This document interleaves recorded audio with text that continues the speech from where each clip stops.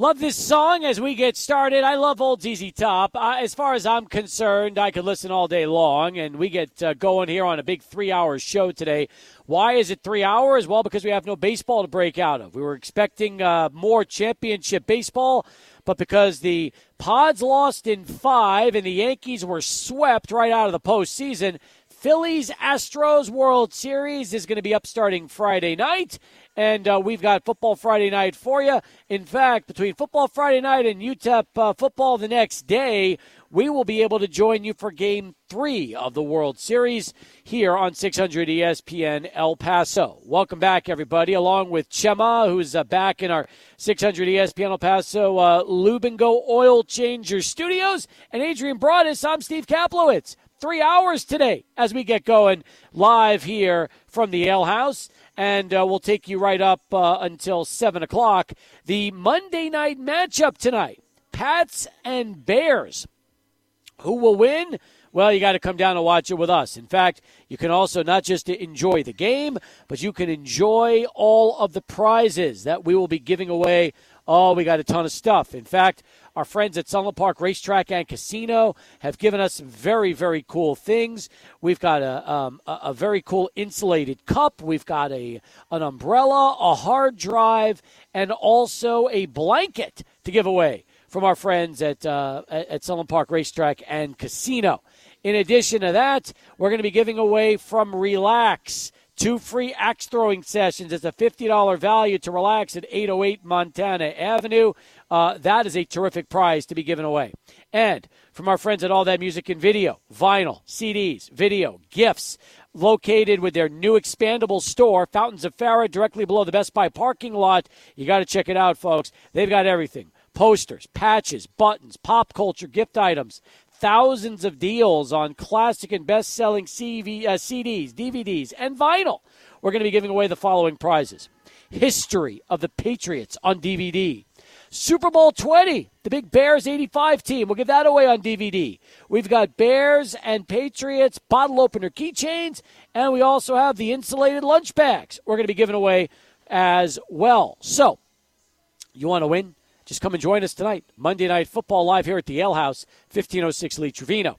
So much to talk about today on the show. Cowboys win with Dak. We'll get to all the NFL reaction. World Series is set. Huge weekend in high school and college football. But, Adrian, let's get to the big story. The Miners are 4-4. They beat Florida Atlantic. And we could say arguably the strangest play that people have seen in a long time in football at any level took place with 4.5 minutes left to go in the fourth quarter in a tight game in which Florida Atlantic was attempting the tying extra point. That's exactly right. I mean, this game had so many different dramatics to it, but that one, of course, is the big one. It's the blocked extra point that could have, or that did end up tying the game at 21. And if this play had decided the game, we'd probably be spending 3 hours talking about this controversial call. But it was so controversial and so unique that I feel like it's warranted that we talk about this to lead off the show, Steve. I'm with you on that one. Now, let's talk about what went down, okay? Number one, we've seen blocked field goals and blocked punts a million times. I have never seen a blocked field goal that took off a player's helmet in the process. The force of the extra point knocked Praise Amehule's helmet clean off. That's a new one. And that is what has sparked all the controversy and the play that surrounded it. Because when the ball was loose, Praise went for it initially. And then when he probably realized he was without a helmet, he backed away and put his arms up to say, I'm out of the play. In the ensuing scrum, Florida Atlantic had it, lost it, UTEP picked it up, and Latrell Shelton went the distance for what seemed to be a 2-point conversion. Not so fast. The officiating crew gathered, met for about 5 minutes, threw a flag after consulting, decided that Praise was illegally participating in the play because he chased the ball after getting his helmet knocked off. They raised it half the distance, and they redid the extra point, which Florida Atlantic converted, made it a 21-all game, and set the game up for the final play, or the final drive, which was UTEP's last drive that led to Gavin Beckley's field goal, which also turns out to be the now a program record field goal because Beckley owns the most field goals in UTEP history for a career. Congratulations to Gavin on that. But let's backtrack for a second. This play was so confusing, the explanation was even more confusing. The fans started the BS chant in the game, and the fans were very upset. And quite frankly, Adrian, had the Miners not converted in that last drive, UTEP could have lost the game on what would have been one of the most bizarre calls we've seen in a long time. Yeah, this is one of those where, as it happened, a couple people in the booth were wondering if they would call an unsportsmanlike conduct penalty due to Praise Emehule's helmet flying off. Like, that's understandable, right? Because if you're a disqualified player, which is the rule, if you have your helmet taken off and if you participate or if you're in the obstruction of the view of the play, then you are called for the unsportsmanlike conduct penalty. So people thought maybe that would happen, but also people thought that penalty would be assessed on the kickoff, and it turns out that it's assessed as a redo. Florida Atlantic is able to reattempt that extra point and then ties the game up at 21. Now, it's interesting because in his weekly press conference, Dana Dimmel talked about a Conference USA head official who called him after the fact and said how the call was wrong, how this basically should have been blown dead, and it's just real interesting how this all really developed. And I just didn't like the timing of how this penalty was called and the timing of the redo after the fact, after they already put up 2 points on the board. Oh, absolutely. Absolutely. Listen, I want to play the audio. So that way we talk about it and let you hear what Dana Dimmel said earlier this afternoon. The effort that we gave on that from Praise and everybody up front has just been repetitive throughout the year. And, right when they scored, we're all thinking, well, it's going to be 21-21. We got to go down and score. But no, it's not, because we get the great effort and execution from our defensive rush on the PAT and get the block, and then, obviously it was something that all the years of coaching, I've never had that happen. And these officials who are experienced officials have never had it happen. And the first explanation to me was that we're not going to get the 2 points, but they're not going to get to retry the kick, coach. So you're still going to, coach, relax. You're still going to have a lead. And then they went to the center of the field and further conversation and decided that they were going to re-kick it.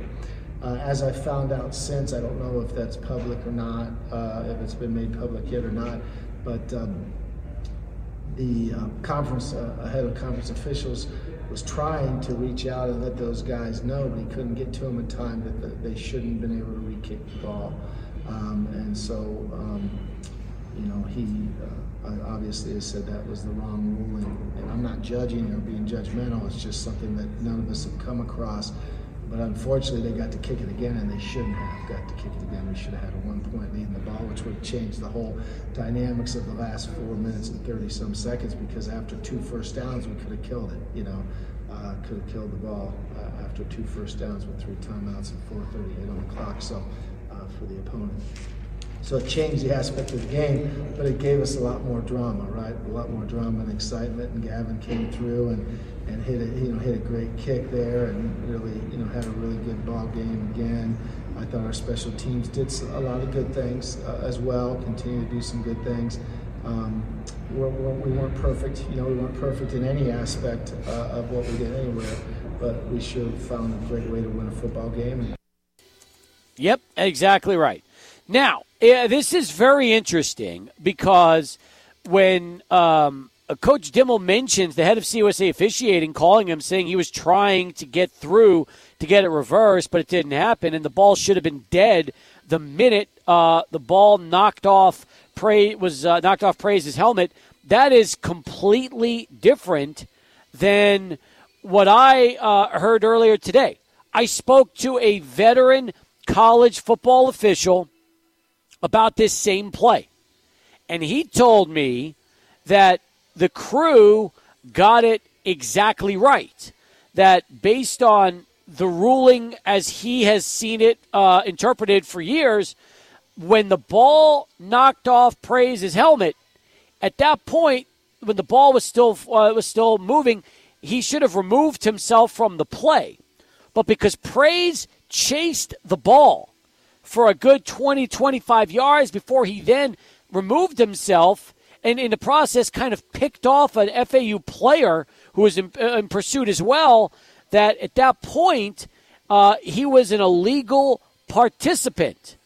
And since the ball was not in possession of either team at that point, that's why the ball would be moved half the distance and you would replay the extra point. That was how he interpreted the rule. And furthermore, the veteran official told me that the only way the ball is ruled dead when the helmet is knocked off is if it involves the ball carrier. Well, he wasn't the ball carrier. He was on the line blocking the play. So, Adrian, here's what's even more confusing. There is disconnect between various officials in college football. And if a veteran official is telling us that the crew was right, but the head of CUSA officiating is saying they got it wrong, then clearly we've got a problem right now. And unfortunately, it is such a unique situation that might never happen again.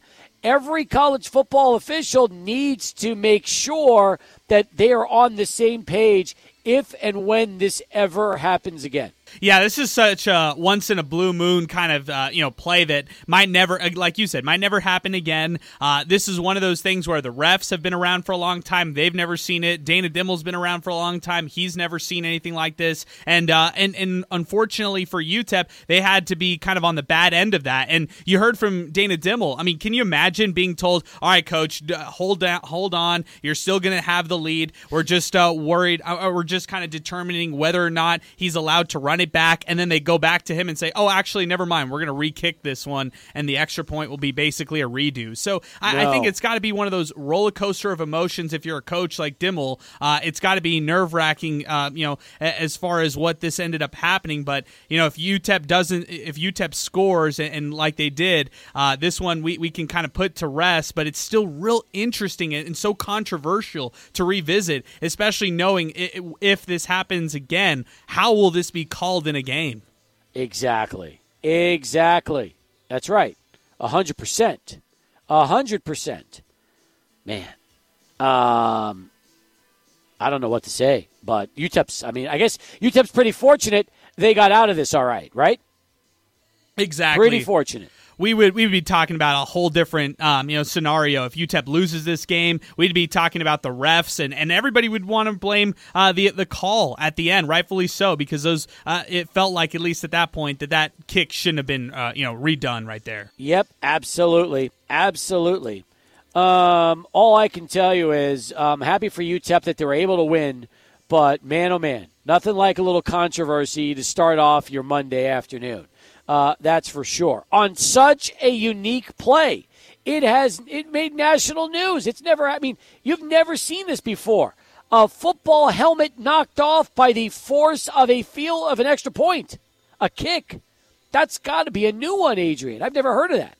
There's also an argument, Steve, that if UTEP actually got those points, or maybe they didn't, but they're like up 2 points or up 3 points or up 1 point, whatever it is. There's an argument that UTEP isn't able to get a first down. They boot it back as a punt. FAU marches down the field. They score and win the game. So it's kind of interesting how it all ended up. And I felt like as controversial as the call was, as mad as the fans were, as mad as the team was, it kind of fueled that last drive. I mean, a 4-minute, 36-second drive to close out the game and have your kicker, boot one in as far as a game winner and break a historical record. It kind of felt a little, like the right thing, and how it ended up happening.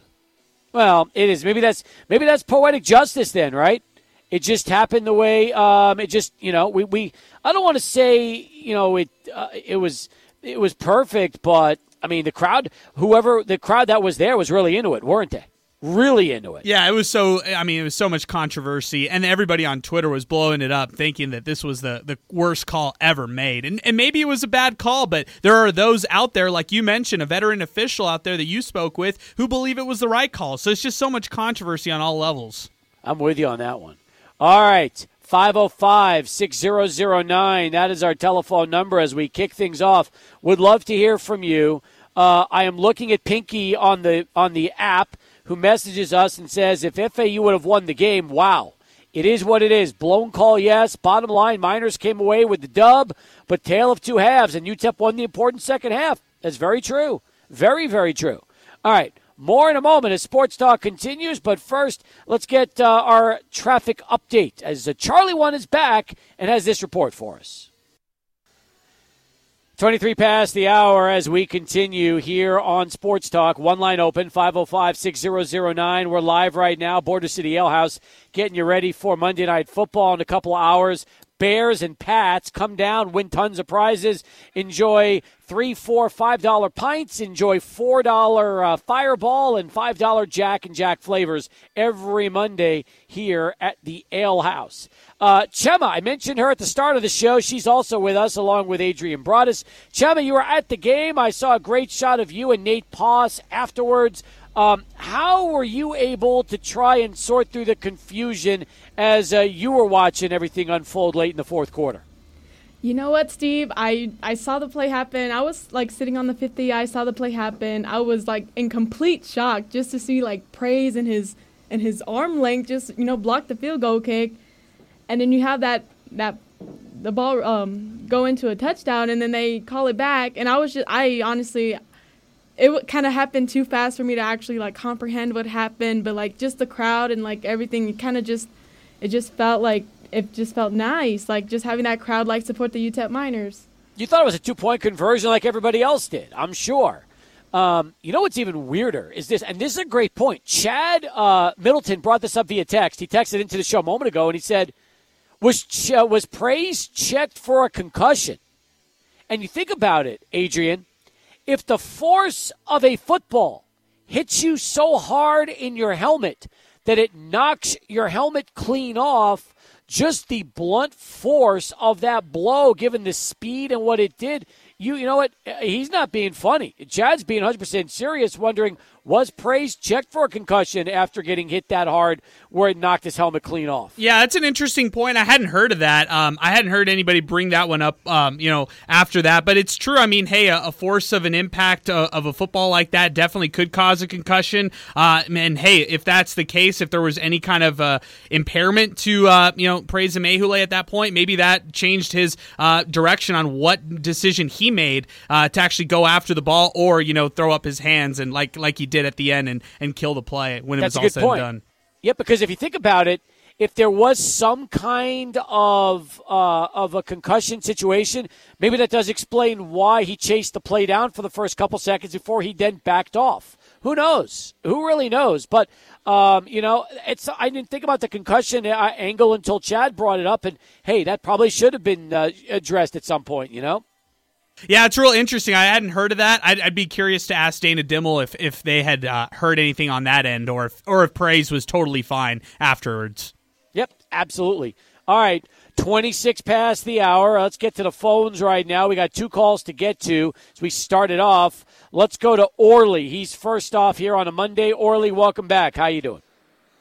I'm doing okay. I thought when he backed off, I thought he could have. I realized I can't be involved in this play. That's how I took it. I think he realized I can't touch the ball because I hit it first.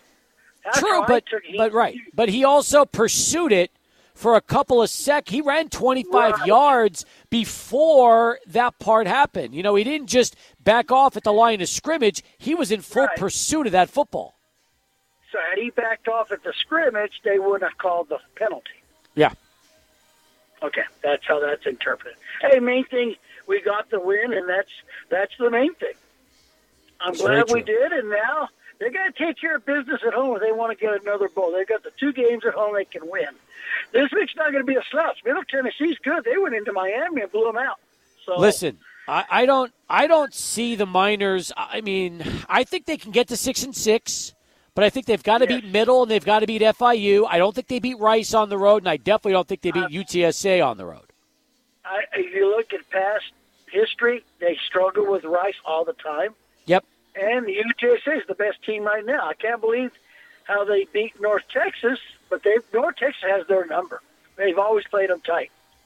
Let's go to the 49er game yesterday. Tell all the 49er fans out there and all the people that have called me, relax. It's one game. They're going to be fine. They were 3-5 last year and made the run. So they'll be fine. I mean, they've got the weapons. They'll figure this out. They've got the Rams this week. They need to take care of the Rams on the road and get to the bye week, and we'll be just fine. You got too many weapons on that offense to worry about it. And they want to blame the quarterback. Yeah, he threw a bad pass in the end zone, but he threw a lot of better passes before that. I have a tendency I've always said I hate the play calling. They play very conservative when they get inside the 20 sometimes, and you're not going to beat a team like Kansas City by kicking field goals. You're going to have to put up the full points, and that was their downfall. When they settled for the field goals after the first drive and then on the third drive, you can't settle for field goals and expect to win. Not against a Kansas City team. Yep. But yep. It's all right. It's just like they said in the past, relax. We'll be just fine. The 49ers will be there. They got a pretty weak division. They do. They absolutely do. That is 100% correct. 100% correct. They've got a week. If you got Seattle leading the division with Geno Smith, that tells you a lot. So the 49ers have to take care of business this week, get in their bye week, and come out against the L.A. Chargers. I mean, and then we'll be fine. Just right the ship. I'm not even worried about Tampa Bay on their schedule now. Tampa Bay is struggling, and so is Green Bay. Green Bay has no offense. I feel sorry for Jones because he's on a situation where poor Aaron. But it is what it is. I mean, he played a good game, but bottom line is they have no offense, and you blame the general manager on that in Green Bay. Yeah, well, they let Devontae Adams go, and ultimately they don't have a single number one. Even forget number one, they don't even have a number two receiver on that team. Well, that's because Rodgers doesn't trust anybody. He's got to learn. I mean, you can't have everything. If you're such a great quarterback, Rodgers, you adjust to what you have. Yep. And go with your strengths. You got the strength in the running back, and you don't use them inside the 10, inside the 5? Yeah. Well, listen, wrong. Aaron Jones had 2 touchdowns yesterday. I don't know if you saw the second catch. Yeah. It was Aaron Jones is the best receiver on that team, okay? He is the best receiver on that Packers team right now. But it's because Rodgers doesn't have trust in the other Now, it's part of that, but part of that is also Aaron Jones just is unbelievable and makes plays. I mean, you saw the 2 plays he made yesterday were incredible. So, yeah. Appreciate it, Orly. Thanks for the call. Thanks for getting in. Bottom of the hour as we continue here on Sports Talk. The truth is, Adrian, you watch enough Packer football, and yesterday's game wasn't on. They had the Giants game instead on against Jacksonville. But, the truth of the matter is, Rodgers just doesn't have the weapons right now. I think that's pretty obvious. I don't know, Steve. I think I'm kind of siding. I watched that whole game yesterday, and Rodgers can't do some of the things like he used to. And I don't want to be the person who's like, oh, well, he's old and washed, because he could still throw the passes. He could still make plays when it matters, but he's kind of throwing that ball a little earlier. He's not taking that hit, before that big throw. And he doesn't trust his receivers. He doesn't trust his play caller in LaFleur. I mean, he's shouting expletives to the sidelines throughout yesterday's game, frustrated at the play calling. So there's a disconnect between the coach, the front office, and the quarterback in Green Bay. How does a guy that just won back-to-back MVPs suddenly not have it? Yeah, he doesn't have it with these guys. Maybe it's the play calling, though. Maybe they need to dumb it down and be more simple. Run the football with A.J. Dillon and Aaron Jones.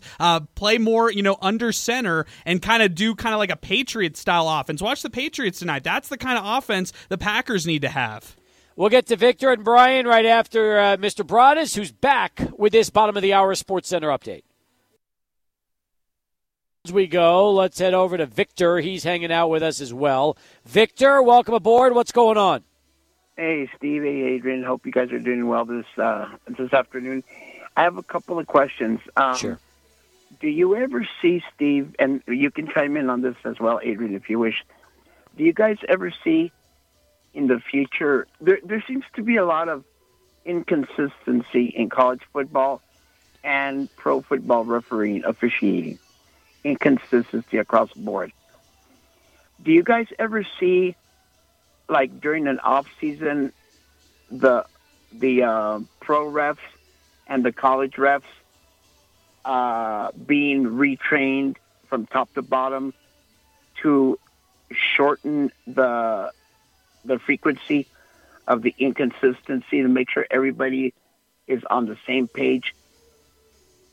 All right, I have an answer, but before I get to my answer, let me get to Adrian's answer. Go ahead, Adrian. It's so interesting because you and I talked about this today, Steve. I'm in favor of either two routes. So number one, you have every play, every penalty as reviewable. Number two, you have a specific ref who is dedicated in the booth to replay penalties and phone in the right call if needed. I don't think it'll ever happen. Okay, I don't think that will ever happen. That being said, Adrian and I did talk about this very subject. I do believe that there should not be a situation where a play is not reviewable. I believe that especially if something is controversial like Saturday, it should absolutely be reviewable. Nothing under any way, in any circumstances, should be considered strictly judgment calls not under review. I don't think it does justice to replay if there are certain things that simply cannot be reviewed. So in my mind, everything should be reviewable. Not to say they will review everything, but in a play like Saturday's game, that should have been reviewed, and others should be as well. And my second question, Steve and Adrian, any updates on the San Jose State game situation? I heard December 3rd. I heard December 3rd will be the makeup date in Cruces. However, if San Jose is playing for a Mountain West championship, that obviously couldn't be played. So I think that's the caveat. But that was, Adrian, I don't know about you, that's the date I heard. Well, actually, we just heard something recently. This is per Colin Deaver of KTSM. He says New Mexico State is actually looking at options during their current November 5th bye week. 4 teams currently available: Wyoming, Nevada, Sam Houston, and Jacksonville State.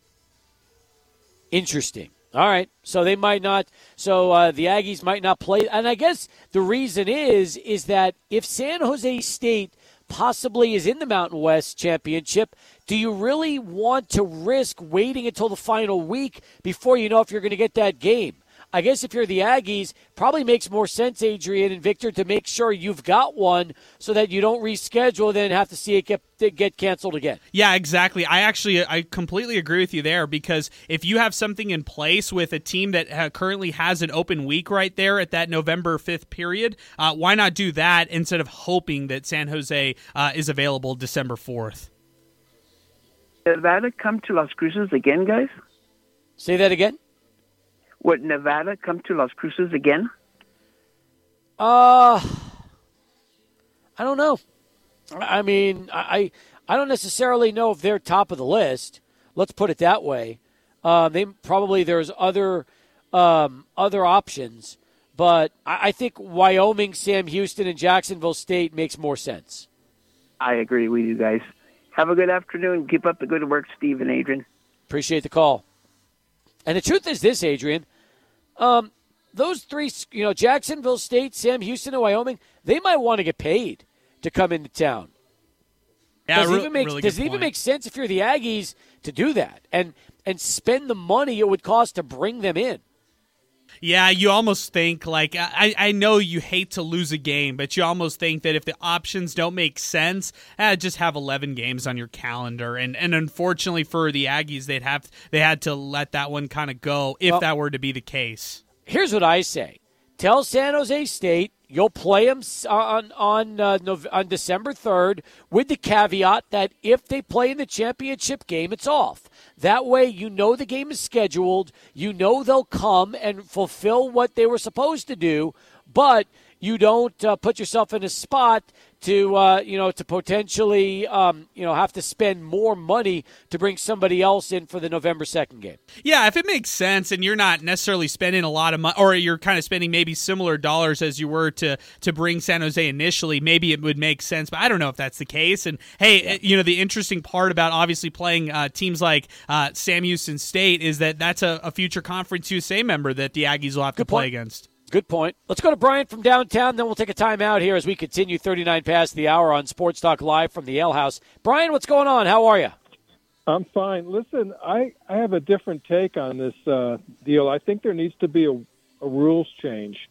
If you are kicking for the extra point and it doesn't go through the uprights one way or another, whether it's blocked or whether it's a line drive, that wasn't blocked on Saturday. That ball was kicked so low it hit him under the chin of the helmet.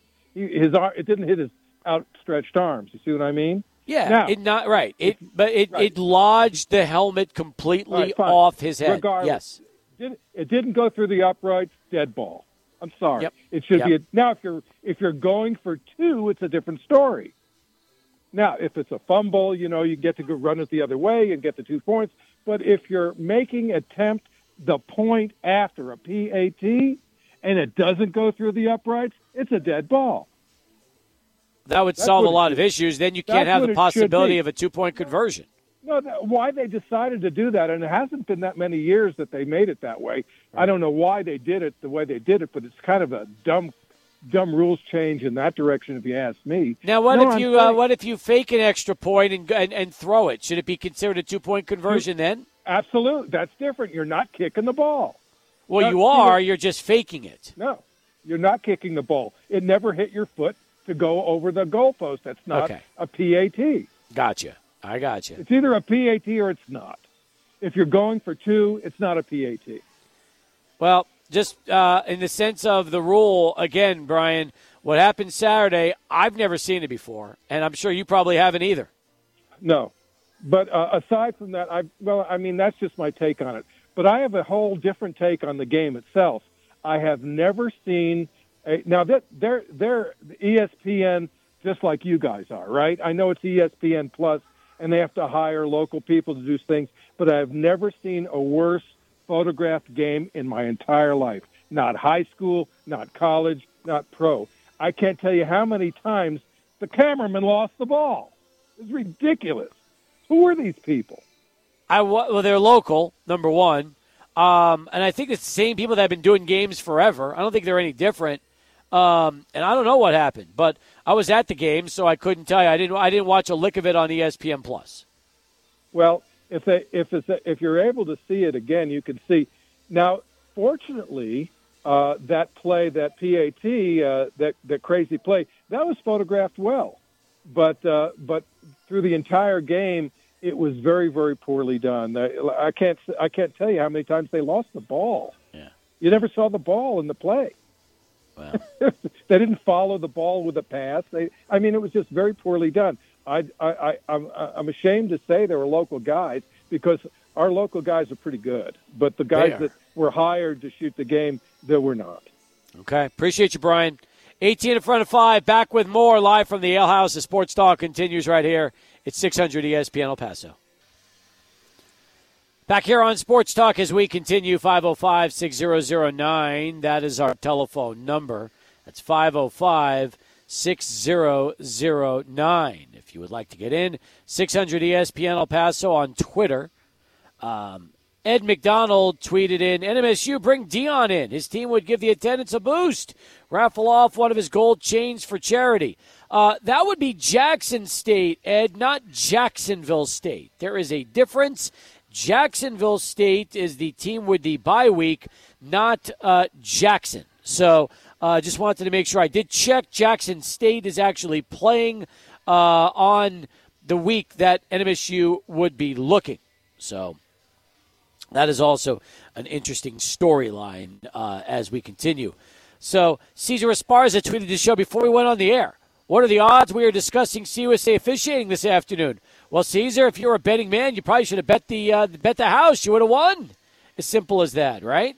Yeah, that's exactly right. That was a huge talking point, and it will continue to be a huge talking point, I think, when people reflect back on this game.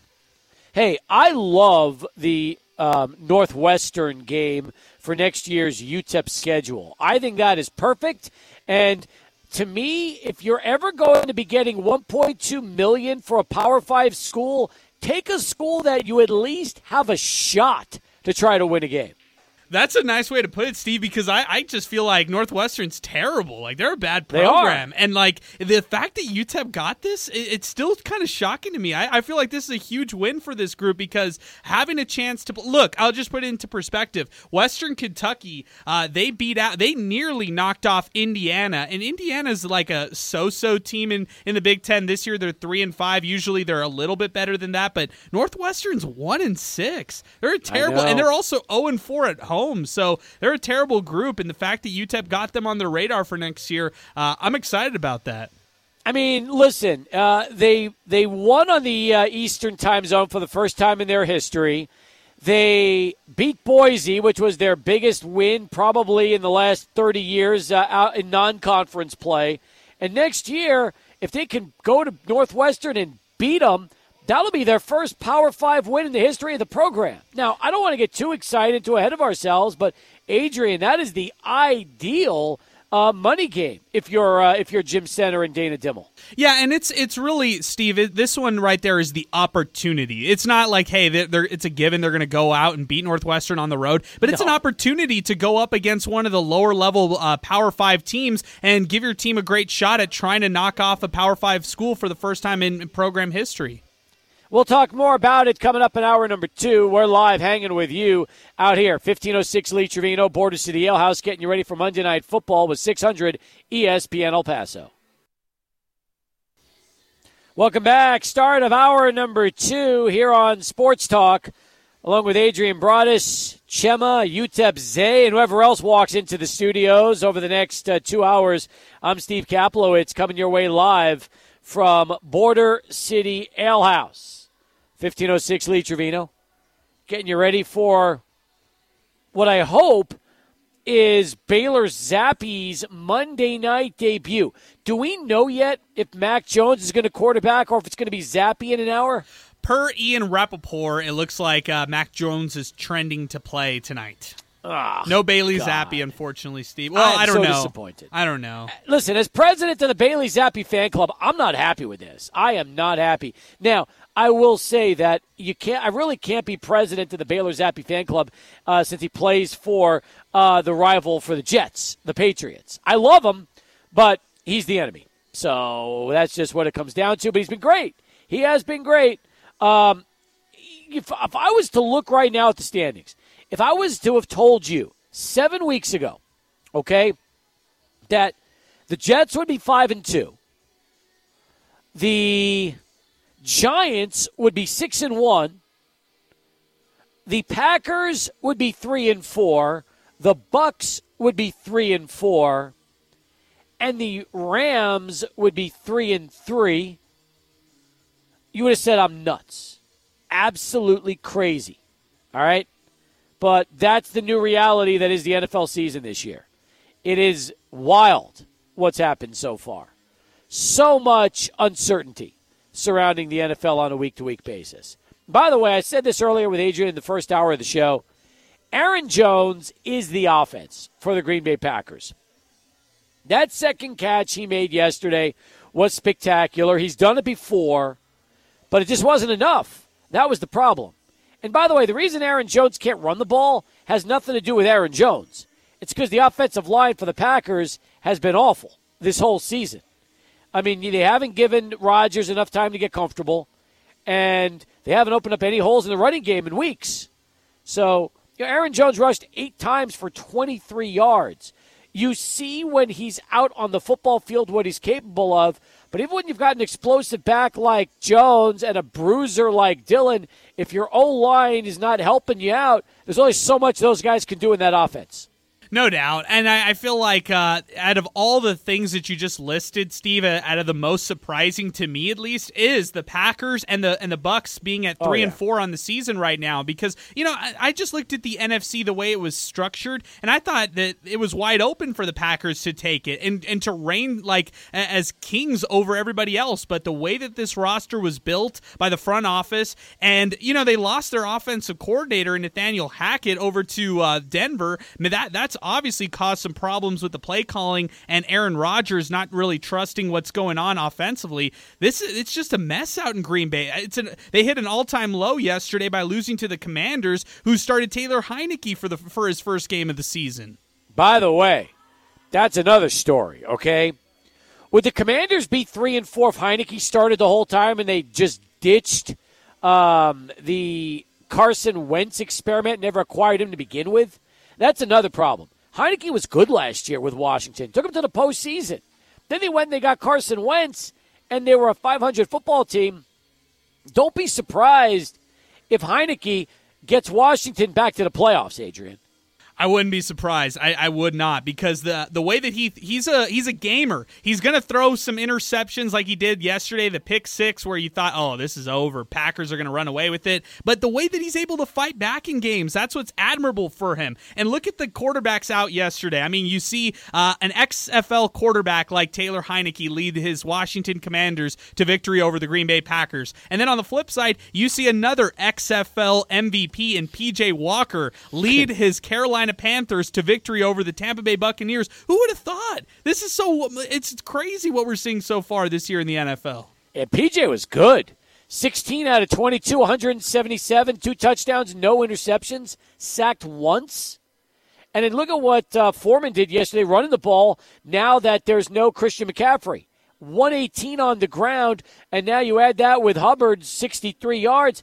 That's 181 yards combined between the two guys. Oh, a little Ewing theory right there, Steve. Getting rid of Christian McCaffrey this past week. The other running backs a little hungrier this week for Carolina. Yep. I would roll with P.J. Walker for the rest of the year. Hey, look, Baker Mayfield, when he was playing, he was arguably one of the worst starting quarterbacks in all the NFL, so can't get much worse than him. Why not roll out P.J. Walker? Why not at least try him out for the rest of the season instead of defaulting to Sam Darnold once he's back from injured reserve? 100% agree with you. So, yeah, that is really interesting, too. So, if you want to talk NFL, we'd love to get that going with you. That would be a lot of fun because there were some really, really interesting games yesterday in particular. You look at the results of what went down. Giants hanging on to beat the Jags. You mentioned it. Panthers destroyed the Bucks. Commanders had a big lead on the Packers, and they hung on. What's going on right now with the Colts? The Cowboys opening up in the second half behind Dak Prescott to beat Jared Goff and the Lions. That was a big story. Joe Burrow went nuts yesterday. Almost 500 yards of passing and 3 touchdowns. 2 of those to Jamar Chase. We could talk about that. Ravens beat the Browns by a field goal. Raiders get back on the winning track. How about what Seattle did? Nobody's talking about that. Kenneth Walker looked amazing yesterday. $168 and 2 touchdowns. And Seattle beats the Chargers 37-23. That was a huge storyline yesterday. Yeah, you see what Geno Smith has brought to the Seattle offense. Everybody wants to say, oh, and if you haven't watched Seattle football, you're just defaulting and saying, oh, that defense is what's carrying them. No, that's not the case at all, because Geno Smith is sustaining drives. He's finishing drives. He's scoring a lot of points against opponents, and he's finding different receivers in the game, like Marquise Goodwin, who's now standing out, Tyler Lockett, who's playing really well, and then, like you said, now that you have Kenneth Walker III really stepping up as the rookie running back, this is a scary Seattle team right now who can maybe find their way into the playoffs in a really, really questionable NFC West. I would love to talk NFL action with you today. I would love to. Just like I'd love to talk baseball. Yanks are out. Oh, we're going to have to talk about what the Yankees need to do. How are they going to blow up this team during the offseason? And should that include getting rid of Aaron Boone as well as the architect, the guy that has been there for over 20 years? Yeah, that's right, Brian Cashman, Mr. Untouchable. It might be time to make a change. We'll talk Yankees coming up on the show. We'll talk Padres and what I considered the worst in-game strategy I have ever seen. Bunting for a sure out when you already have the tying run in scoring position in the ninth inning of an elimination game with one out. I've never seen that before, and I hope I never see it again. Why was Trent Grisham batting in the first place? And if he is batting, how do you have him bunt to put you in a situation to where, yeah, you've got runners in second and third, but now 2 outs with 1 out to go, and then the Phillies clinch? I couldn't believe it. Still can't believe it. So you want to talk baseball? We could talk baseball. You want to talk UTEP? We could talk UTEP. In fact, we spent time on the minors in the first hour. Let's do a little minor talk mashup. If you missed any of Minor Talk, presented by the Oscar Arieta Allstate Agency, and we're going to be giving out awards today as well. Plus, UTEP Zay just entered the building. Let's let you get a little sample of what it was like with Adrian, Sal, and Jason following the game Saturday on 600 ESPN El Paso. Jason Craig, Sal Montes in the building. We've got a big one to talk about today. UTEP defeats Florida Atlantic 24-21 of a game-winning field goal by the new program record holder for field goals made at UTEP. It's Gavin Beckley. Our fall intern, UTEP Zay, is jumping on the phones. He wants to talk a little UTEP football. In my opinion, it was just this team faced a lot of adversity, especially, the pick six, everything. It felt like the momentum was going for FAU. And they did their thing. They came back. They finally overcame that adversity that I didn't think it was going to happen. Milkman, what's going on? I'm still in shock that they let them re-kick that. I could not. I get it. Okay, so it's the weird rule. All right, fine. How do you give them another shot at it? That I don't understand that at all. The entire crowd, while it wasn't very big, and I will take credit. I was the one that I'm not going to cuss, but I started the BS call. But anyway, I'm really happy that they got a win. Jose is joining us next on the phones. The running attack that we got, man, really impressed me today. It reminded me a lot of Thunder and Lightning. They got to keep on doing that, man. They opened up some huge holes. The running attack that we got is fantastic, man. And I agree. I think we should go 7-5, man. I think we got this, man. Ed, what's going on? Deion Haskins changed the game on that run. He is the man, and Awatt and him are awesome. Okay, point one. Number two, Ray Flores always makes plays. Number three, that was a beautiful play on the 2-point conversion. That was a beautiful throw by Gavin. Number four, Gavin showed amazing patience that he hasn't shown earlier in the year when he rolled out and hit Ray on that touchdown pass. It looked like he was going to run. He made him think he was going to run, and then at the last second, he threw the touchdown. Thanks to George for patiently waiting. He is next here on Minor Talk. I really believe strongly in the run. I think the short passing game is good for him. I think it works for him. Our defense folded at times, but they didn't bend. Jadron Taylor was awesome. All in all, this team showed, resiliency when it came to adversity. Great stuff. Great job, Adrian, putting that together. All right. We'll hear more from Adrian and from UTEP Zay and from Chema in a little bit. Let's go to the phones. 505-6009. First, we got Ray on the line. Ray, what's up, man? How are you? This is Richard. Oh, hey, Richard. Good to hear from you, man. How you doing? So, brother. How you doing? I'm fine, thanks. Always a pleasure. I heard a second beep, so I don't know if we're conferencing with anybody. But no, anyhow, you're good. You're good. Go ahead. Hey, so the Yankees are out. They deserve to be out. Okay? Yep, so I agree. I don't want to hear any crying from damn Yankee fans. And then the other thing is, I was rooting for the Padres, but I guess now I'm going to have to, just root against the Astros for, I know everybody tells you, oh, get over it. But Astros, I think they should have been I don't know. You get an owner that says some wrong things. You get an owner that kind of acts up. Everybody wants them to sell the team. But you got an owner that gets caught, cheating on America's sport. You know what I mean? With the garbage can banging thing. But he gets to keep his team, right? Yep. See what I mean? So kind of a double standard, triple standard, whatever. I think that clown should have been forced to sell. Okay, but everybody just has that plausible deniability, of trying to say, they didn't know, or the people responsible are going to be fired, whatever. I just don't want Astros to win. I'll root with anybody that goes against them. Good. You're a Phillies fan now. Now you're a Phillies fan. There you go. Well, okay, if you want to say that, but were you rooting for the Yankees as much as you hate New York? Were you because this is tough for you. This is a moral dilemma. You hate New York and you hate the Astros. Who were you actually rooting for? I was watching for injuries. Watching there you that go. series.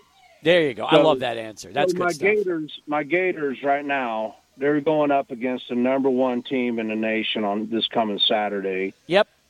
At the world's largest outdoor cocktail party, which I guess you're not allowed to say that anymore, but I still know it as that. Okay. Many of a Gator Bowl and weekly festivities, I was there in Jacksonville enjoying all that. Okay. But, that's why they play the game, Steve. I think the Gators are going to, surprise everybody, just like Alabama got surprised, just like Texas A&M gets surprised. Whenever you got SEC teams going head-to-head, you never really know what the outcome is. I hope you're right. Richard. I appreciate the call, man. Thanks for getting in. Let me duck in Ray, then we'll go to break. 16 past here. Sports Talk continues. Your turn, Ray. Thanks for hanging with us. No problem, guys. It's been a long time. I'm going through this depressed state of blah, blah land sports right now. You brought up so many different things. Each time I thought I knew what I wanted to talk to, something else you brought up came to mind as well. I have to piggyback off the previous caller. Having the Dodgers go out in a way that I can't believe it. I haven't been able to grip it yet. It's just to see baseball going on and know that we won 111 games and we're not there.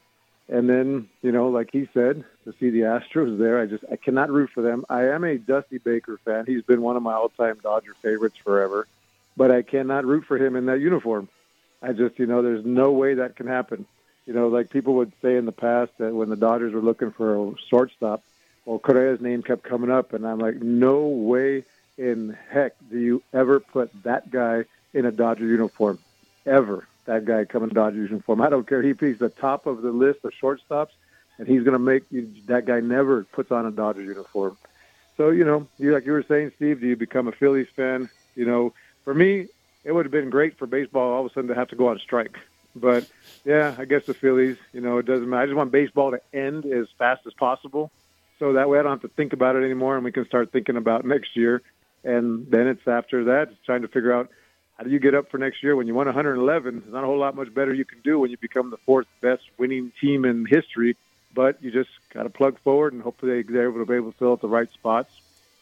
It was ironic that when you spoke about the referees and all the controversial decisions, I read an article over the weekend from the Los Angeles Times, and it came out about the Pac-12 and the Big 12. Don't know if you guys heard about it or saw it, but it's very interesting to look up and read.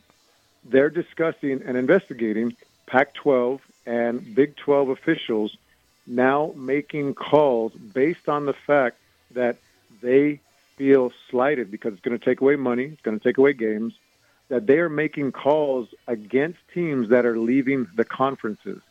There were two very controversial calls in the USC-Utah game 2 weekends ago with a roughing the passer that led to Utah's win over SC, who's leaving the conference.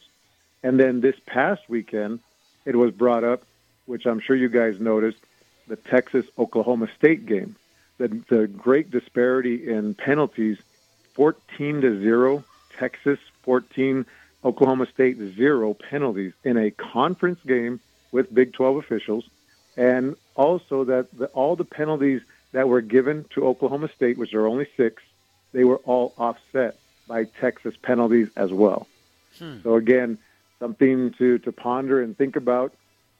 You brought up the NFL, and, it's easy to look great when you have your armor, your weapons, and your troops.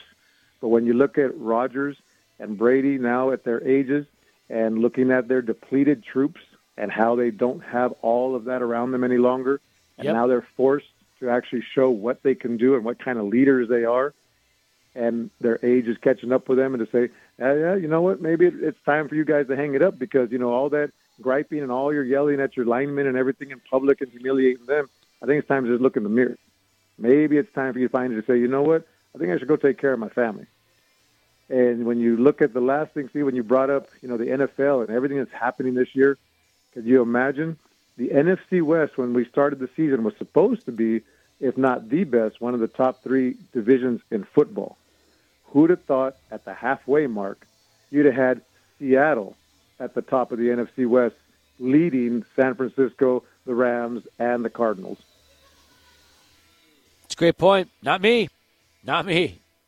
That's for sure. Well, and look what happened. You're right. That's the reality of the situation. It's pretty crazy. Good job today. Appreciate you, Ray. Great to hear from you. 21 past. Back with more right after Charlie in traffic. We're live here, Border City Ale House. Sports talk as we continue. 26 now past the hour. 505-6009. That's our telephone number. We're giving away some great prizes here at halftime tonight of the Pats and the Bears. We've got, courtesy of our friends at All That Music and Video, the insulated lunch bags for both the Patriots and the Bears. We've got DVDs, the history of the Patriots on DVD, and the Bears Super Bowl 20 team on DVD, not to mention the keychain bottle openers will be given away at halftime as well. From our friends at Relax on Montana Avenue, 808 Montana, we're going to be giving away 2 free axe throwing sessions. That is a $50 value. On top of that, our friends at Sunland Park Racetrack and Casino, we're going to be giving away a blanket, an insulated cup, a flash drive, and an umbrella. That is really cool. Love those prizes from Sunland Park Racetrack and Casino. That's all for people that come today. Sign up for free to win here at halftime for New England and Chicago, which gets underway in less than 1 hour. So looking forward to all of that here as Sports Talk continues. All right, so much more to get to. UTEP Zay, I want to get your instant reaction now that you've had a chance. I don't even instant. You've had a chance to think about the UTEP game for the last 48 hours. I'm sure it's been percolating with you. First off, we've talked at length about the call. We still are finding out there's disconnect between the head of Conference USA and a veteran college football official that I spoke to today. Their interpretations of the rules are completely different. That being said, the Miners got the win. Give me your reaction. I'm happy, excited that, you have a real chance now to go to back-to-back bowl games for the first time in a while. And the schedule, it's looking pretty good for the Miners. It is. Although, I agree, but okay, let's just say this. They have 4 games left. Rice on the road will be tough. UTSA on the road will be very, very tough. All right? I don't, to say that UTEP's going to go and win 1 or 2 of those games is a stretch, even if you love UTEP. But Middle Tennessee, if they play well, can be a win. FIU, if they play well, should be a win. That is 6-6 right there, Zay. Yeah. The Rice game will be tough for me, for UTEP. I think it just comes down to matchups. I think UTEP can, if it comes down to matchups. If a team has an explosive offense, I think this defense struggles immensely. You saw that against Charlotte. You saw that against Louisiana Tech. But I think they have a favorable matchup coming up against Middle Tennessee with a subpar offense, in my opinion. So, yeah, I think 6-6 is very possible. All right. Adrian, we look at the numbers from the game. By the way, 12,796 fans at the Sun Bowl, 12,796. I thought that's about right.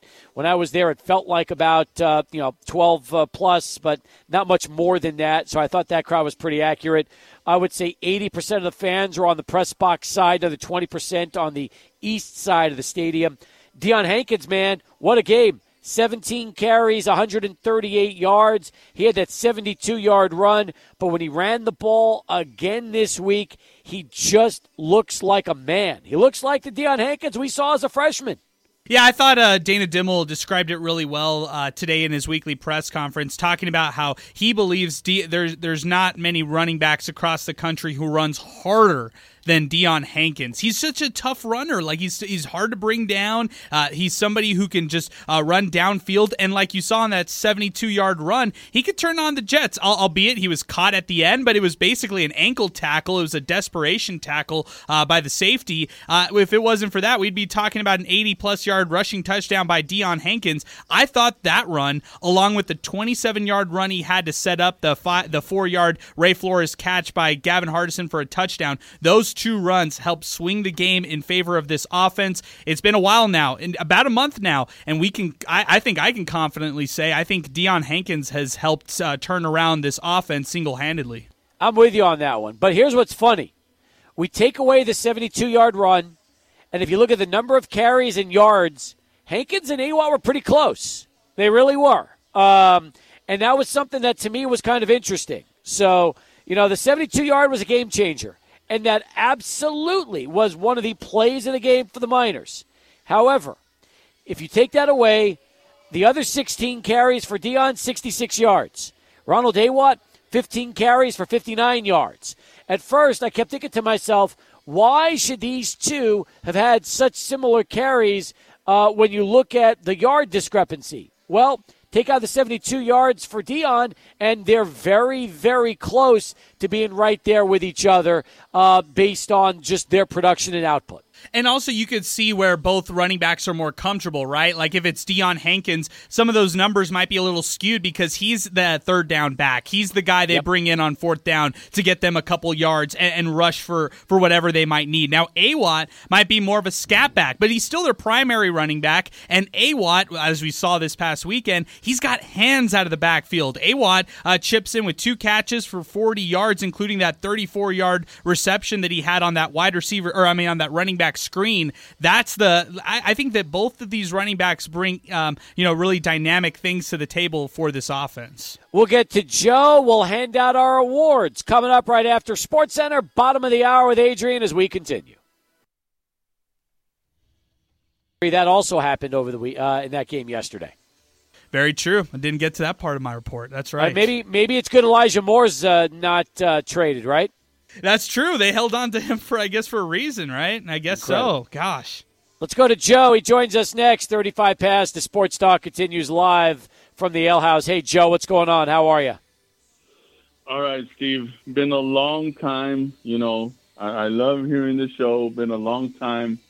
But you're gonna rub your hands on this one. I want to talk to you about the 3 ones that you're asking about. So here's the first one. Go. First of all, UTEP football. I just want to say this. I want to thank the kids that stayed local. They could go to another university and play for another Division I university, but they decided to stay here and play minor football. And that's all I want to say. I want to tell them thank you for playing minor football. Love it. This past Saturday, it was beautiful. A beautiful win. Number 2, Dodger fans. Our Dodgers forgot the bets. That's what happened. Number 3, Steve, Steeler football. I think with the new quarterback, these young receivers, I think we need new coaches. Time to clean house. New coaches for the new quarterback, these new receivers, and get this quarterback an O-line. And if I may add one more, Steve, high school rivalries. I'm just going to ask you this question. Have you ever asked an alumni football player of a high school if they'd rather go 1-9 or 9-1? That's it, Steve. I'm going to hang up, and thank you, sir. All right, I appreciate the call, Joe. I don't know of any high school football player that would choose 1-9 over 9-1. Do you? No, I don't. I get where he's going at with rivalries. I get that there are some great bitter rivalries across the city of El Paso that are just really fun to watch when they get on the gridiron. But no, I think the overwhelming majority here in this city, they want wins. They want to get district titles, and they want to try to insert themselves in the Texas State playoffs. But it is interesting. Like, if you had one win and you beat your biggest rival, or you had 9 wins and you lost to your biggest rival, I think most would probably say, take the rivalry loss, get to the playoffs. Yeah, there's like a really interesting rivalry that's brewing. I would say that might be the people would argue and tell me which is the best high school rivalry out there. But at least from my perspective, one of the interesting ones that has happened over the past couple of years, Americas versus Eastwood. That rivalry is just so bitter. I actually think that those two teams would be satisfied with a 1-9 record if they beat the other opponent in that sense. Now, not the coaches, but maybe some of the fans in that sense. As far as Mike Tomlin and the Steelers go, that's tough. I mean, Mike Tomlin, he's like the same age as me, and he's 164, 98-2 career. That's his career mark with the Steelers, and I don't know. I don't really blame this on Tomlin. It's hard. You work with what you have, and granted, Kenny Pickett yesterday was 32 out of 44, which is a really good completion percentage, 75%. 257 yards, 1 touchdown, 3 interceptions. But I think the problem right now is they just don't have the studs to throw the ball to like they've had in the past.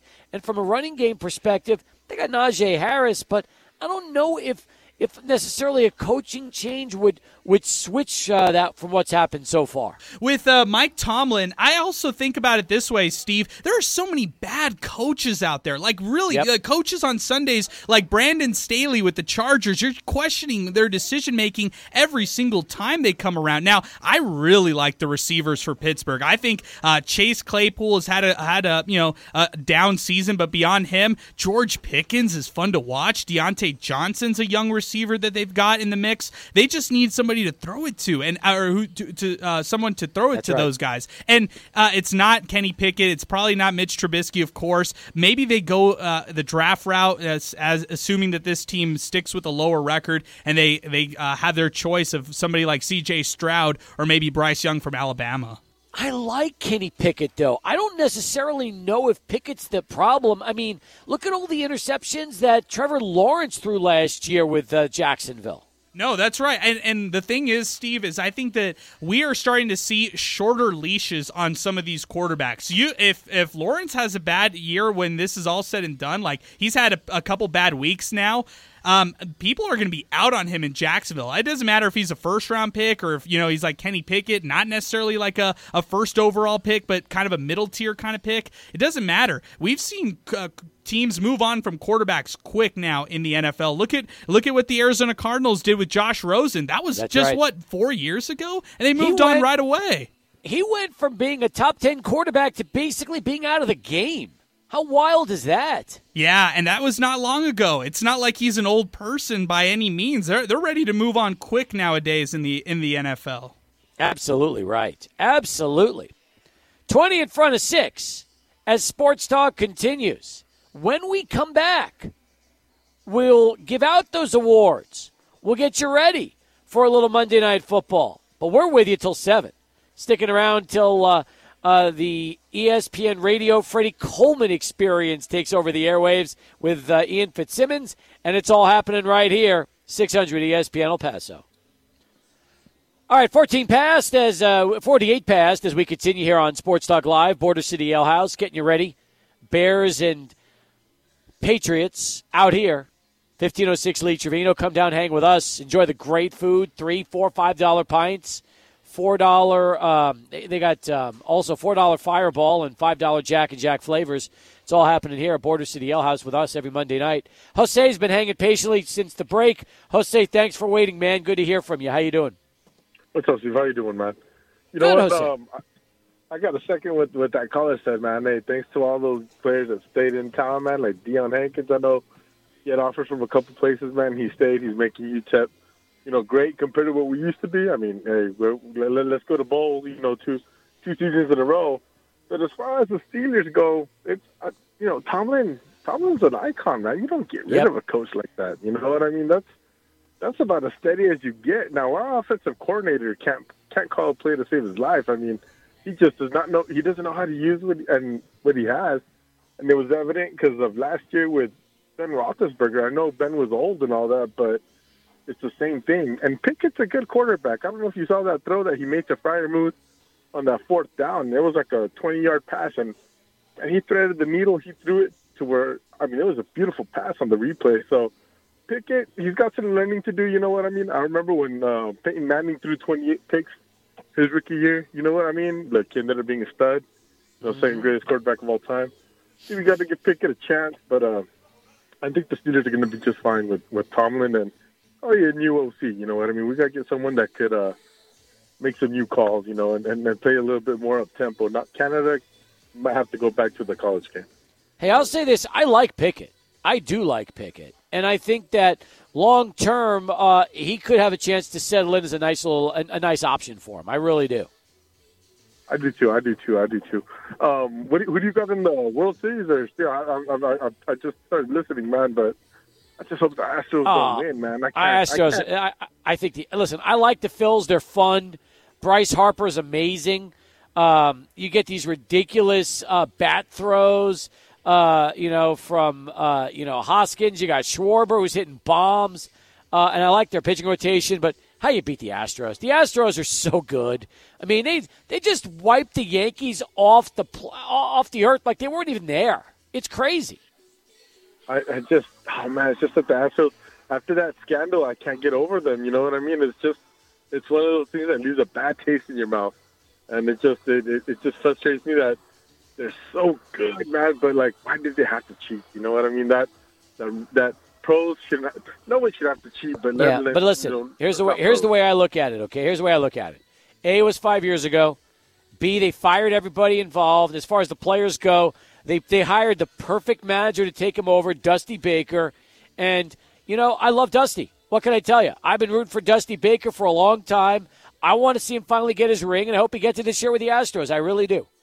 You know what? I'm a Giants fan, so Dusty leaves a sour taste in my mouth because when he pulled out Woody and when we lost to the Angels, yep, and he just wouldn't. He made the wrong calls. You know what I mean? So that because Barry Bonds would have had his ring that he was deserved, man. But I thought Dusty was a reason behind us not winning. One last question: where do you think Aaron Judge is going to go?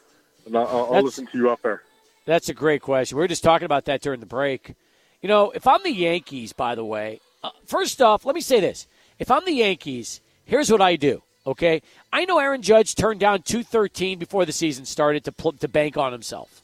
But if I'm the Yankees, I would go no higher than 6 years, $300 million. And I think that's actually, I don't know if I even do that. I would say 5 and $250. That would take him to his age 35 season. If somebody is crazy enough to throw 8 to 10 years at Aaron Judge, let him throw it. I wouldn't do it. I don't know why teams wouldn't just go and take a 30-year-old guy in his prime, give him 5 years, make him the highest paid player in the game, and be done with it. That's what I would do if I was the Yankees. And if he turns it down, go someplace else. You know what, Steve? I don't know. See, honestly, I don't even know if the Yankees are going to sign Aaron Judge again. Well, they're going to offer him, Chema, they're going to offer him money. They're not going to let him walk, okay? They're going to throw dollars at him. What I'm saying is I would not – teams have the ability to take guys and throw too many years at them. I mean, you learn from watching these long-term deals with Albert Pujols and others that their skills deteriorate at a certain age. And Judge is already 30. And he bet on himself, and he won. He did 62 home runs. He's going to make a lot of money. What I'm saying is if I'm the Yankees, make him the highest-paid player, but sign him for 5 years, no more than 6. Pay him through his age 35 or 36-year-old season. But otherwise, if you give him more years, you're going to be on the hook and have to deal with a guy who's basically a shell of himself when he's in his mid to late 30s. And if another team wants to do that, let him go for it. I wouldn't do it if I'm the Yankees. I guess you have a point, but you think Aaron Judge is going to want to take 5 years with the Yankees? Would you take $250 million if you're Aaron Judge over 5 years? Yeah, would you take $300 million if you're Aaron Judge for 6 years? Honestly, I would take the $300 million. So the question is, if you're the Yankees, I would probably cut it off at $5,250, but maybe they do go $6,300 and make him the highest paid player in the game. I would not give him longer than 6 years. Some team might. There might be a team like the Giants. Maybe they give him 8 years and $320 million. Maybe they do it. I wouldn't do that. I would go much higher average year, make him the highest paid player in the game, but don't pay him past 5-6 years. That's me. If I'm there. Hey, Steve, real quick, did you find his comments after the game being a little retroactive about the Yankees reflecting on his time? Do you find that a little alarming when it came to his post-game remarks after the fact? I don't know what's more alarming, his post-game remarks or the fact that he's been a stiff in the postseason throughout his career. It's a very good point. He's not clutch when it matters. No, he's not. He's not. And, he strikes out too much. And he's not big when you need him in the postseason. So, anyway, we'll see what happens. I'm really interested to see what goes on as we continue here on Sports Talk. Come back. Final hour next. We're live. Border City Ale House, 1506 Lee Trevino. Come down, watch some Monday Night Football with us here on 600 ESPN. Back here on Sports Talk. It is our third and final hour. We're live. Border City Ale House, 1506 Lee Trevino, getting you ready for Bears and Pats from New England. Watching Troy and Joe Buck get ready to kick things off. Hey, we're going to be kicking it off as well. $3, $4, $5 pints tonight out here at the Ale House. $4 Fireball and $5 Jack and Jack flavors. Not to mention the wings, the pizza, the half-pound burgers, the chicken sandwich, the brisket. They got everything out here. Loaded nachos, loaded fries, the queso. Hey, so many delicious things out here at Border City Ale House with Sports Talk Live. We're going to be giving away a ton of great prizes. We'll recap that for you on the show here today. Phone lines open for business, 505-6009. We've talked everything. We've talked baseball. We've talked World Series. A lot of fans. Isn't it interesting, Adrian, as we continue here? By the way, Chema and UTEP also back in our 600 ESPN El Paso Lubingo Oil Changer Studios. Isn't it interesting how many fans still hate the Astros for what happened with the trash can banging incident years ago? You know what? I think that's just as a result of what they ended up doing and how they were caught. Now, I think that's the big part of it, right? Because I think most fans who really follow the sport of baseball can agree that there is a lot of cheating that goes on with other clubs that never goes reported, unfortunately. And for the Astros, they were the ones who were caught. They were the ones who were documented for all this stuff. And whether it's, controversies with the Yankees and what may have happened with them down the line or in previous times.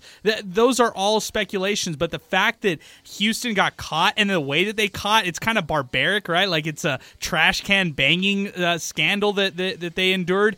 I think that's why fans have just never let that go. But, I mean, even Chema, we were talking about it off air. Chema was even mentioning all those guys are gone. And it's true. Like, everybody's gone from that 2017 team, with the exception of Altuve. So it's just kind of interesting to see fans continue to hate the Astros the way they do.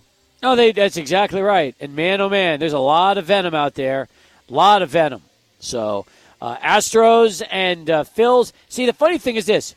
I don't know many. If you're not from Philadelphia, I don't know of any Philadelphia Phillies fan. Like, I feel like, the Astros, obviously, here in the state of Texas, Yankees are the Yankees. They're trending.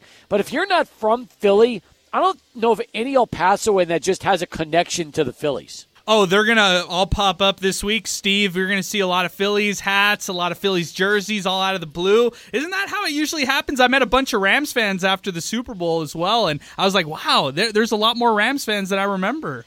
I will say this. Like the 1980 Phillies blue throwback, that is still one of my favorite retro looks in baseball. I love that look. Hey, I'm glad you mentioned that because whenever you can rock that baby blue on red and actually, nail it, that's like a really, really fresh look. So I'm with you 100%. But then again, I'll say this too, okay, since we're on the subject of that. I always liked the Astros 1970s jerseys. Some say those are the ugliest uniforms of all time. But I'm like, man, when I grew up watching the Astros in the 70s, it was that crazy-looking red, orange, yellow look with that big old star right in the left corner of the jersey. You're not going to believe this, but I've seen this out, like this jersey that people, I don't know, they revive it or whatever, but they get the throwback jerseys and they wear it at like concerts and stuff like that. So like young people like this jersey right here, Steve. And also, my dad really likes this jersey, and my uncle as well. They're Astro fans, and they have shirts and stuff that rock this look. I like it. I think it's pretty cool. I believe you. All right, we also talked, in addition to baseball, we talked NFL. We've talked a lot of UTEP. Let's get back to UTEP for a second. Awards that were handed out on Saturday night's Minor Talk presented by the Oscar Arieta Allstate Agency. We've got a lot of awards to get to. Why don't we start first with the drive of the game?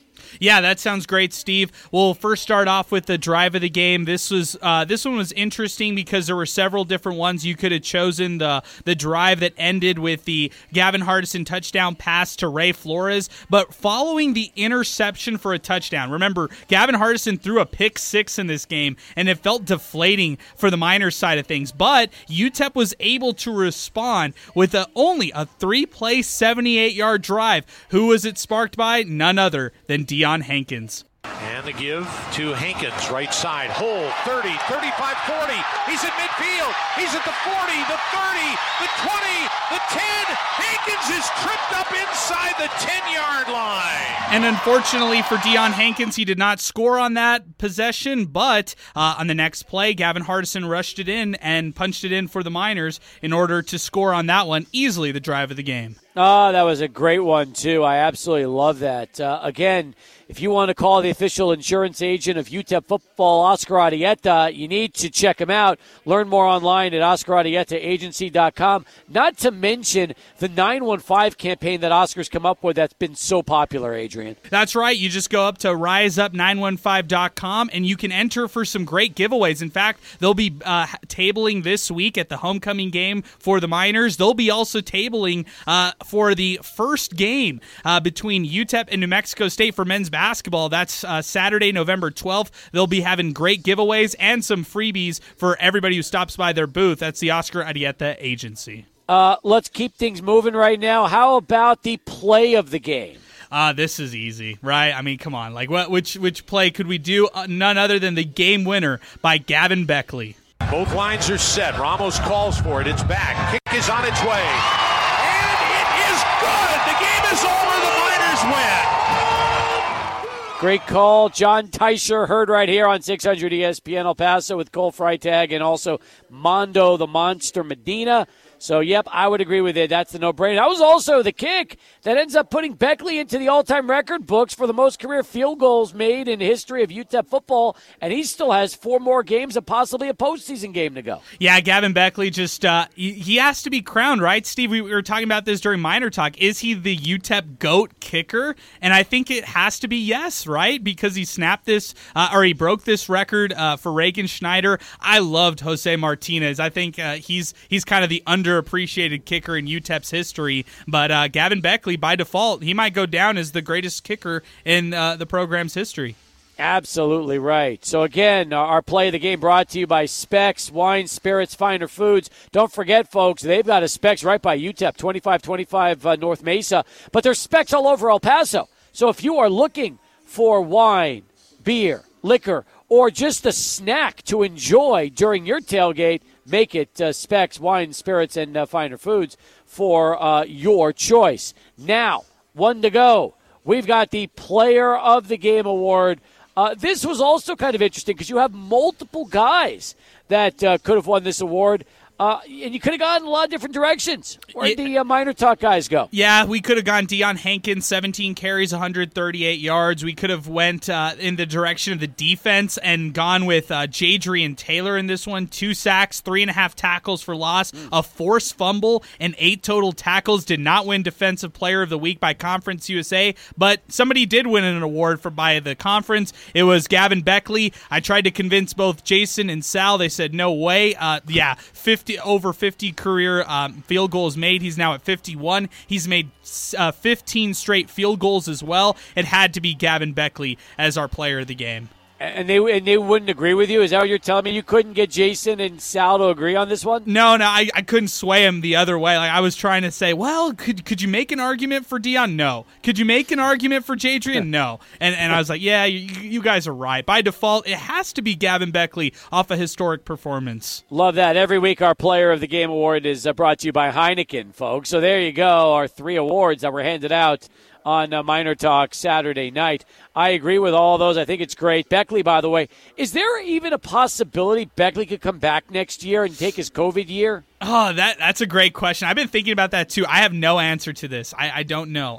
I want to see it. I want to see what they could do to try to bring him back. I think obviously, having somebody as consistent as Beckley should never be taken for granted, but I don't know if that would be possible. And by the way, I mean, no disrespect to Ramos, because he deserves a chance too. He's been there the whole time, and he knows also because he's been holding for Beckley, which has been huge as this has gone.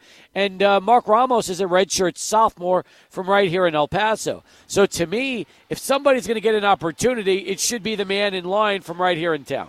Yeah, I'm with you completely there, Steve. I also think that with Mark Ramos, he was exceptional at Andress. Like, he was a really, really good kicker when he was here playing high school football in El Paso. I would not count him out one bit. I would also not count out this. UTEP Zay just mentioned him, Buzz Flabiano. That's somebody who they recruited out of Plano East High School. Remember, he was the guy who received all those awards, like the Coles Kicker Award and all that coming out of high school. So he was highly regarded. I don't know if they've got anything out of him, but I'd be curious to know who's next in line when it's all said and done with Gavin Beckley. No, you're right. And by the way, I'm looking at Beckley. This is Beckley's last year. This is his 5th season. He's played every year. So it's not like Beckley, as a freshman, he played all 12 games, and it was a kickoff specialist. So he played 12 games in his freshman year in 18.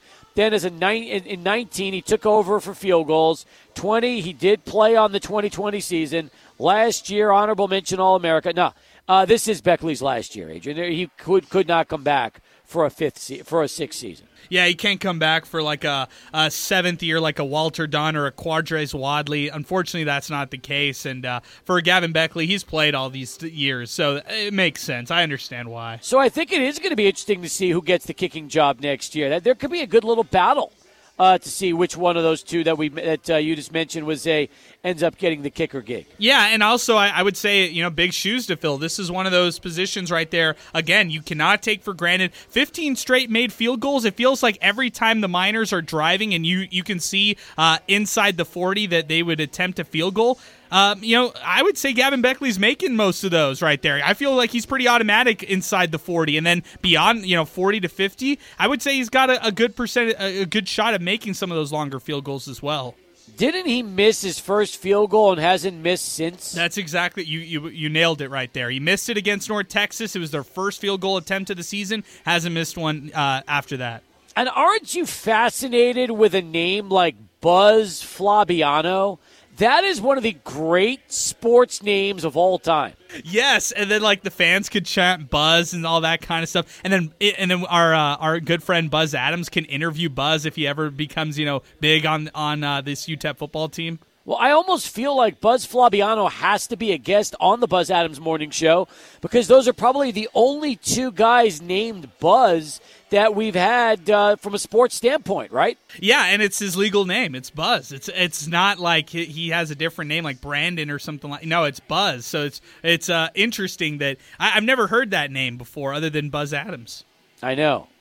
You're right. I mean, it's a good point. So maybe Buzz Flabiano does need to make the list. 16 past as we continue. Let's get to Charlie 1, then we'll come right back. They are underway in what looks like a very... I can't tell if the weather is just foggy in New England, but it doesn't look like your typical, New England game. So we'll keep an eye on this one. Mac Jones gets the start. Charlie 1's back with traffic. And, Stephen, the El Paso Metroplex, quite a few trouble spots that just popped up right now. First of all, we have in the Valley North Loop at Boret, we have a crash. PD on the way to that one. On the west side, restaurant in White Cliff, we have a crash. And then also we go to the east side where we have Zaragoza and Charles Schulte. We have a crash here at Conveyor and Haviland on the wreck. PD going to that one. In Central Piedras and Idalia, we have a wreck. Let's go to the Northeast. That's where we have traffic lights malfunctioning, really creating a traffic congestion here. Gateway North and South at Dyer, but also Trans Mountain East and westbound lanes at Gateway. Trans Mountain, that intersection right there, Trans Mountain at the Gateway, stacked up with traffic right there because those traffic lights just do not work. So caution there. This update is brought to you by Leo's Restaurant, 7520 Rimcon. Open for your dine-in and carry-out, not today, Tuesday through Sunday from 11 to 8. They have the delicious pequeña chicken. The pequeña had that the other night. Delicious. Full menu, fresh, delicious, affordable. Don't forget the delicious sopapillas. Open El Paso's first sopapillas since 1946. Leo's Restaurant, 7520 Rimcon, Charlie 1600, ESPN El Paso. Mention the James Robinson trade to the Jets during Sports No, Center. I did not, Steve. I did not. Okay. That's some good breaking news right there.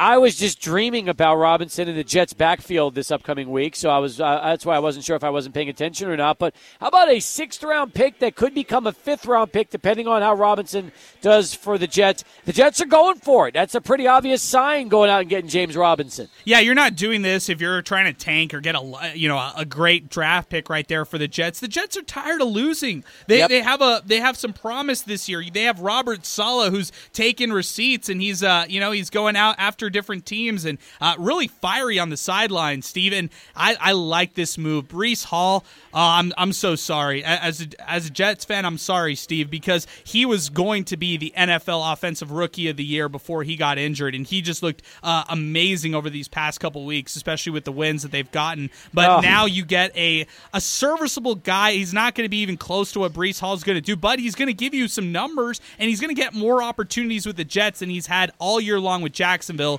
Jacksonville turning the keys over to Travis Etienne. Yep, and now you get the James Robinson, Michael Carter 1-2 punch, which will also be really interesting for Jets fans as they try to continue their season, which just had a terrific win over the Denver Broncos this weekend. So you're right. Things looking up for the Jets. Things looking up for the Giants. Go figure that out. It's difficult to try to understand what's happening there. Before we continue our conversation on the NFL, let's do a physical fitness athletics